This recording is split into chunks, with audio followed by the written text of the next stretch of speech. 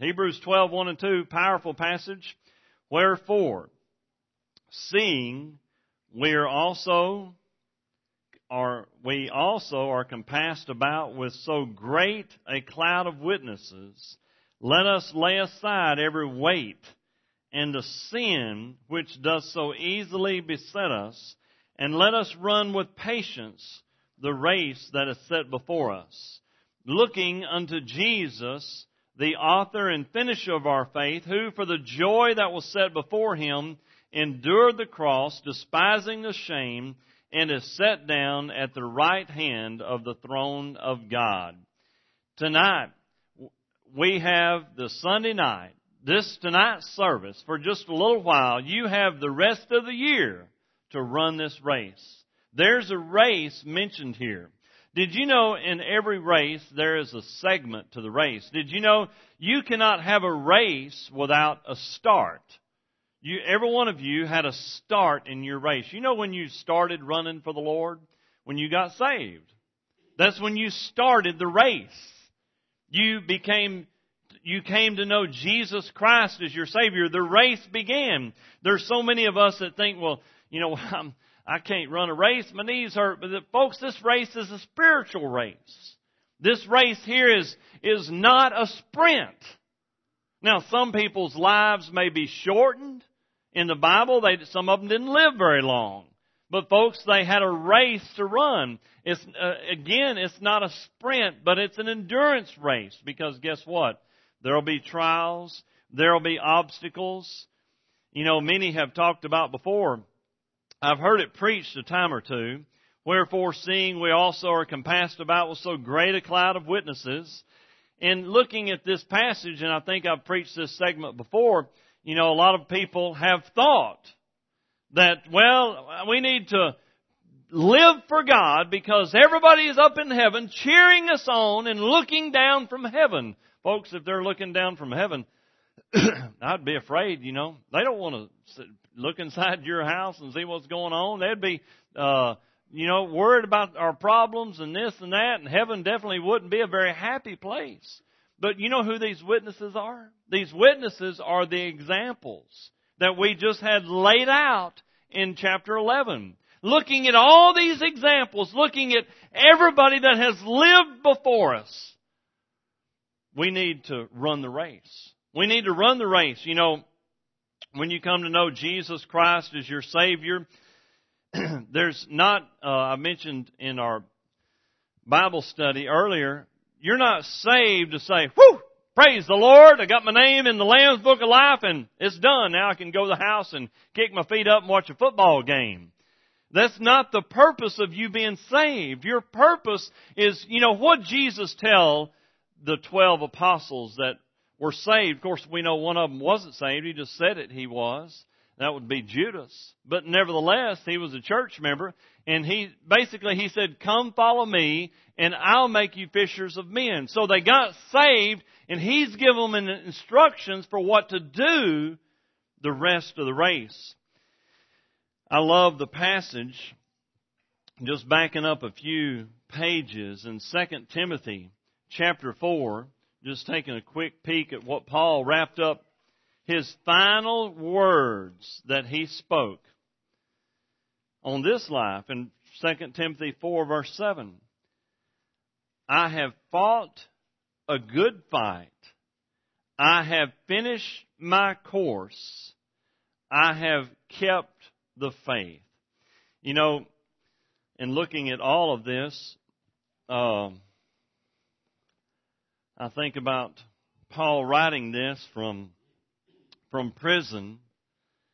I have fought a good fight. I have finished my course. I have kept the faith. Wouldn't that be great to say that we've kept the faith? We've started a race. We completed the race. We did everything that God has asked us to do. Now, folks, I can't say that tonight.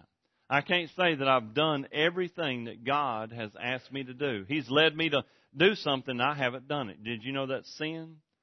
The very last verse, I think it's verse 17, James 4:17 says, to him that knoweth to do good and doeth it not, to him it is sin. And so there's a lot of times I mess up. Head now to Matthew chapter 16 and verse 19. If we're going to run a race, and how do you begin the race? You come to know Jesus Christ as your Savior. We know that there's going to be obstacles and hindrances to this race. All right. Or Matthew 19, verse 16. Oh, had it reversed. There we go. It says, And behold, one came and said unto him, Good master, what good things shall I do that I may inherit or have eternal life? And he said unto him, Why callest thou me good? There is none good but one, that is God. But if thou wilt enter into life, keep the commandments. And he said unto him, Which? Jesus said, Thou shalt do no murder. You shouldn't commit adultery. You shouldn't steal. You shouldn't bear false witness. Honor thy father and thy mother, and thou shalt love thy neighbor as thyself. This young man said, Well, all these things have I kept from my youth up. What lack I yet? And Jesus said unto him, If thou wilt be perfect, that means grown up or mature, go and sell that thou hast, give to the poor, and thou shalt have treasure in heaven, and come follow me.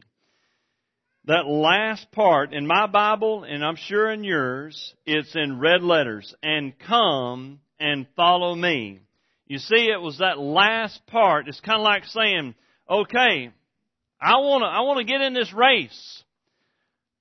I hear about Jesus. He's got this awesome thing about going to heaven. How do you go to heaven? Well, you don't do good works to get into heaven. What he was trying to get that man to see is what he was trusting to get into heaven. Oh, you've done a lot of good things. Did you do this? Yep. Did you do this? Yep. Did you do this? Yep. Did you notice that he listed all the commandments with men? Manly commandments. In other words, that we keep between others. And he listed, but he didn't list anything about loving God with all your heart, having no other gods before me. He didn't list any of those, did he? Just do no murder, don't steal, don't be good to your mom and dad, da-da-da. He said, well, I've done every bit of it. It sounds like but he said, you're trusting in that. He was trying to get him to see what you're trusting in works. And he wanted to, what did this young man want to do? He wanted to get started in the race. But his race was on, remember in another parable, Jesus said, broad is the way and wide is the way that leads to destruction. There's a bunch of people who want to get in on that race. I want to be my own God. I want to be, did you know Adam and Eve wanted to do that? They said, remember what Satan said? If you eat that, you should have the tree of knowledge of good and evil, and you shall be as gods. You should, in other words, why does it? I want to call the shots. I don't want to obey God. I want to be my own person. I want to run this race. But folks, that way doesn't lead to eternal life. It leads to eternal death. That's the wrong race.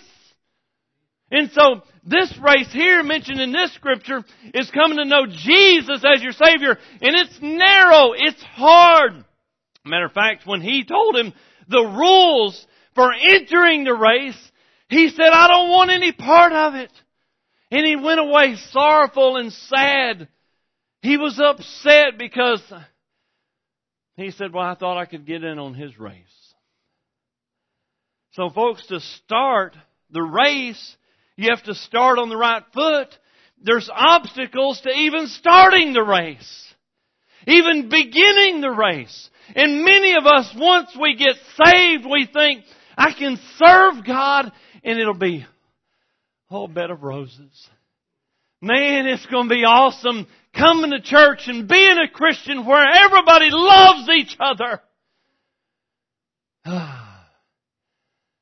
The bed of bliss. It's so awesome to be a part of a church that has its eyes focused on Jesus. What is this race? What was our text? Looking unto Jesus. Looking unto who? Jesus. The author and finisher. Folks, when you got saved, guess who was at the beginning of your race? Jesus. And guess who will be at the end of your race? When you draw your last breath, guess who will be there? When you say, and you may not say it the way Paul said it, well, I fought a good fight. I finished my course.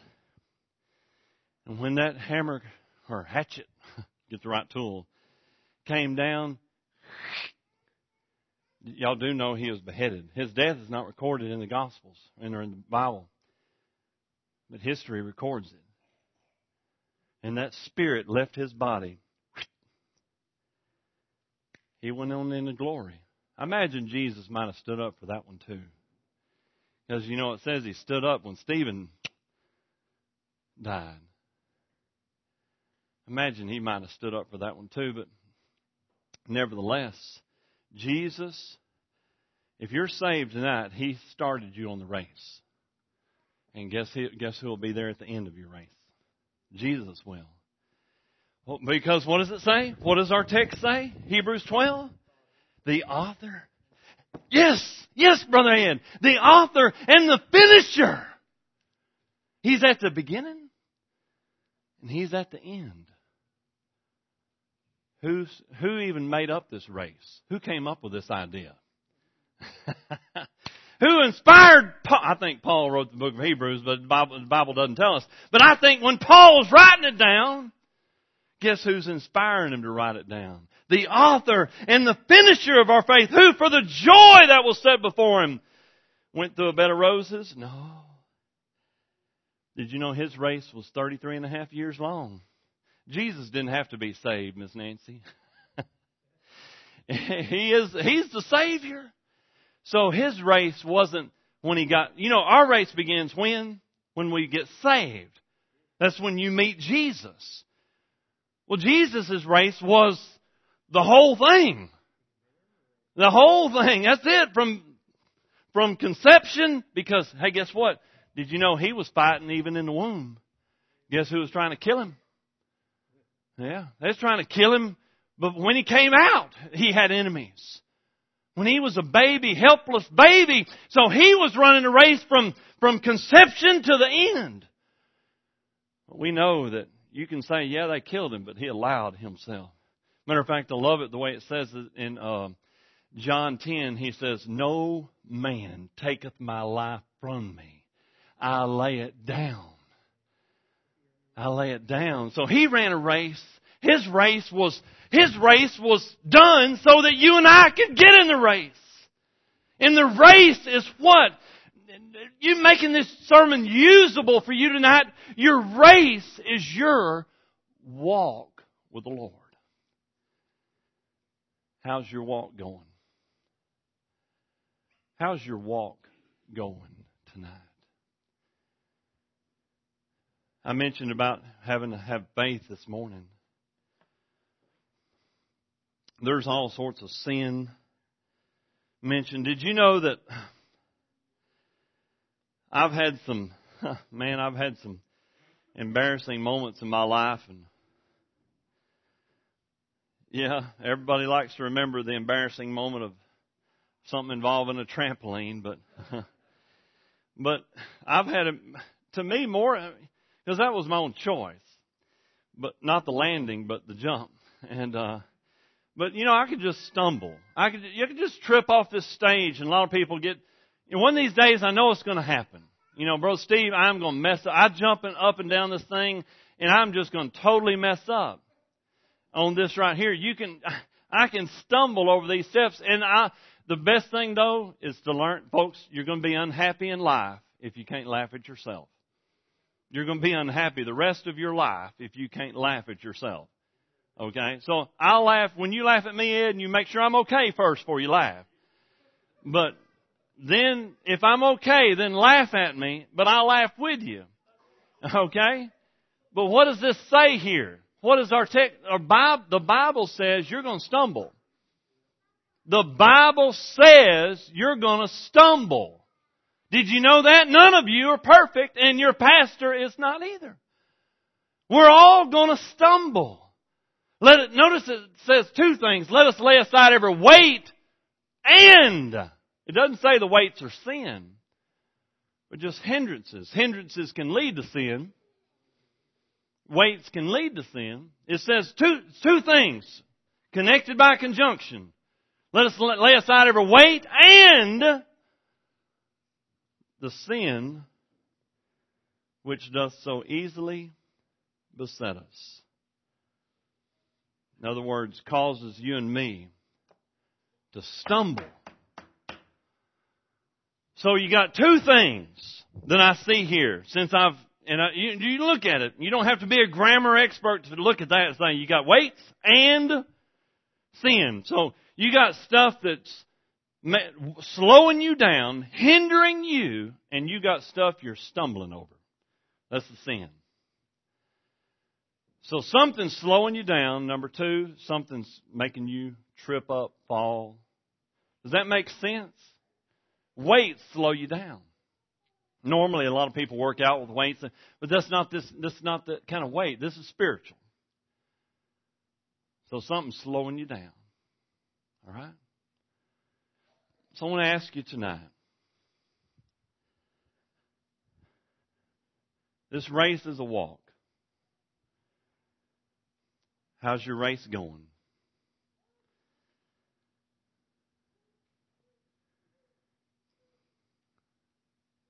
What is hindering you in your walk with the Lord tonight? How would you like to walk? Would you like to walk a little closer to Jesus this year? All of us should say that. Yeah, I would. None of us, I don't think, have had a perfect walk yet, have we? That's right. That's right. None of us can have a perfect walk, but guess what? Can we do better? Yeah.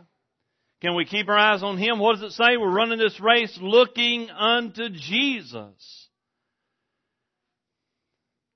And then a good summary verse is Matthew chapter 6 and verse 33. And it says this. But seek ye first the kingdom of God, and all these things shall be added unto you. What things? Whatever the things you need. It's all about, we worry about our needs, we worry about this, we worry about that. So put Him first. Seek Him first. It'll make that race a whole lot better. I remember one time we had a 3-acre square and we were planting every bit of it in okra, selling okra. That's a lot of okra to cut. It all got 10 to 12 feet tall, huge okra. I remember I was using that International Farm Oil, and I made one little bobble when I was goofing off on that tractor, 14 years old. And guess what? Every row after that had that in it. Man, I was doing so good. But did you know that in your life you can make one little bobble and it affects the whole lot on down the line? But thank goodness God is merciful and forgiving and gracious. He can wipe that clean. You know, I didn't go back and start over because I was planting. And we didn't have money for any more seed. I knew that, so we just had crooked row that year, or a bobble in every row. But guess what? God can make it all straight. He's the one that can do it right. Give forgiveness. As we prepare for a hymn invitation, let's begin 2013 by running the right race and saying, I want to walk closer with the Lord this year. And if there's weights in your life, if there's hindrances in your life, if there's sin, it's saying, Lord, I want to get rid of that. And folks, if you know Jesus as your Savior, He was with you. He's with you now. He started you, and He'll be with you at the end. That's a great assurance. That's a great assurance.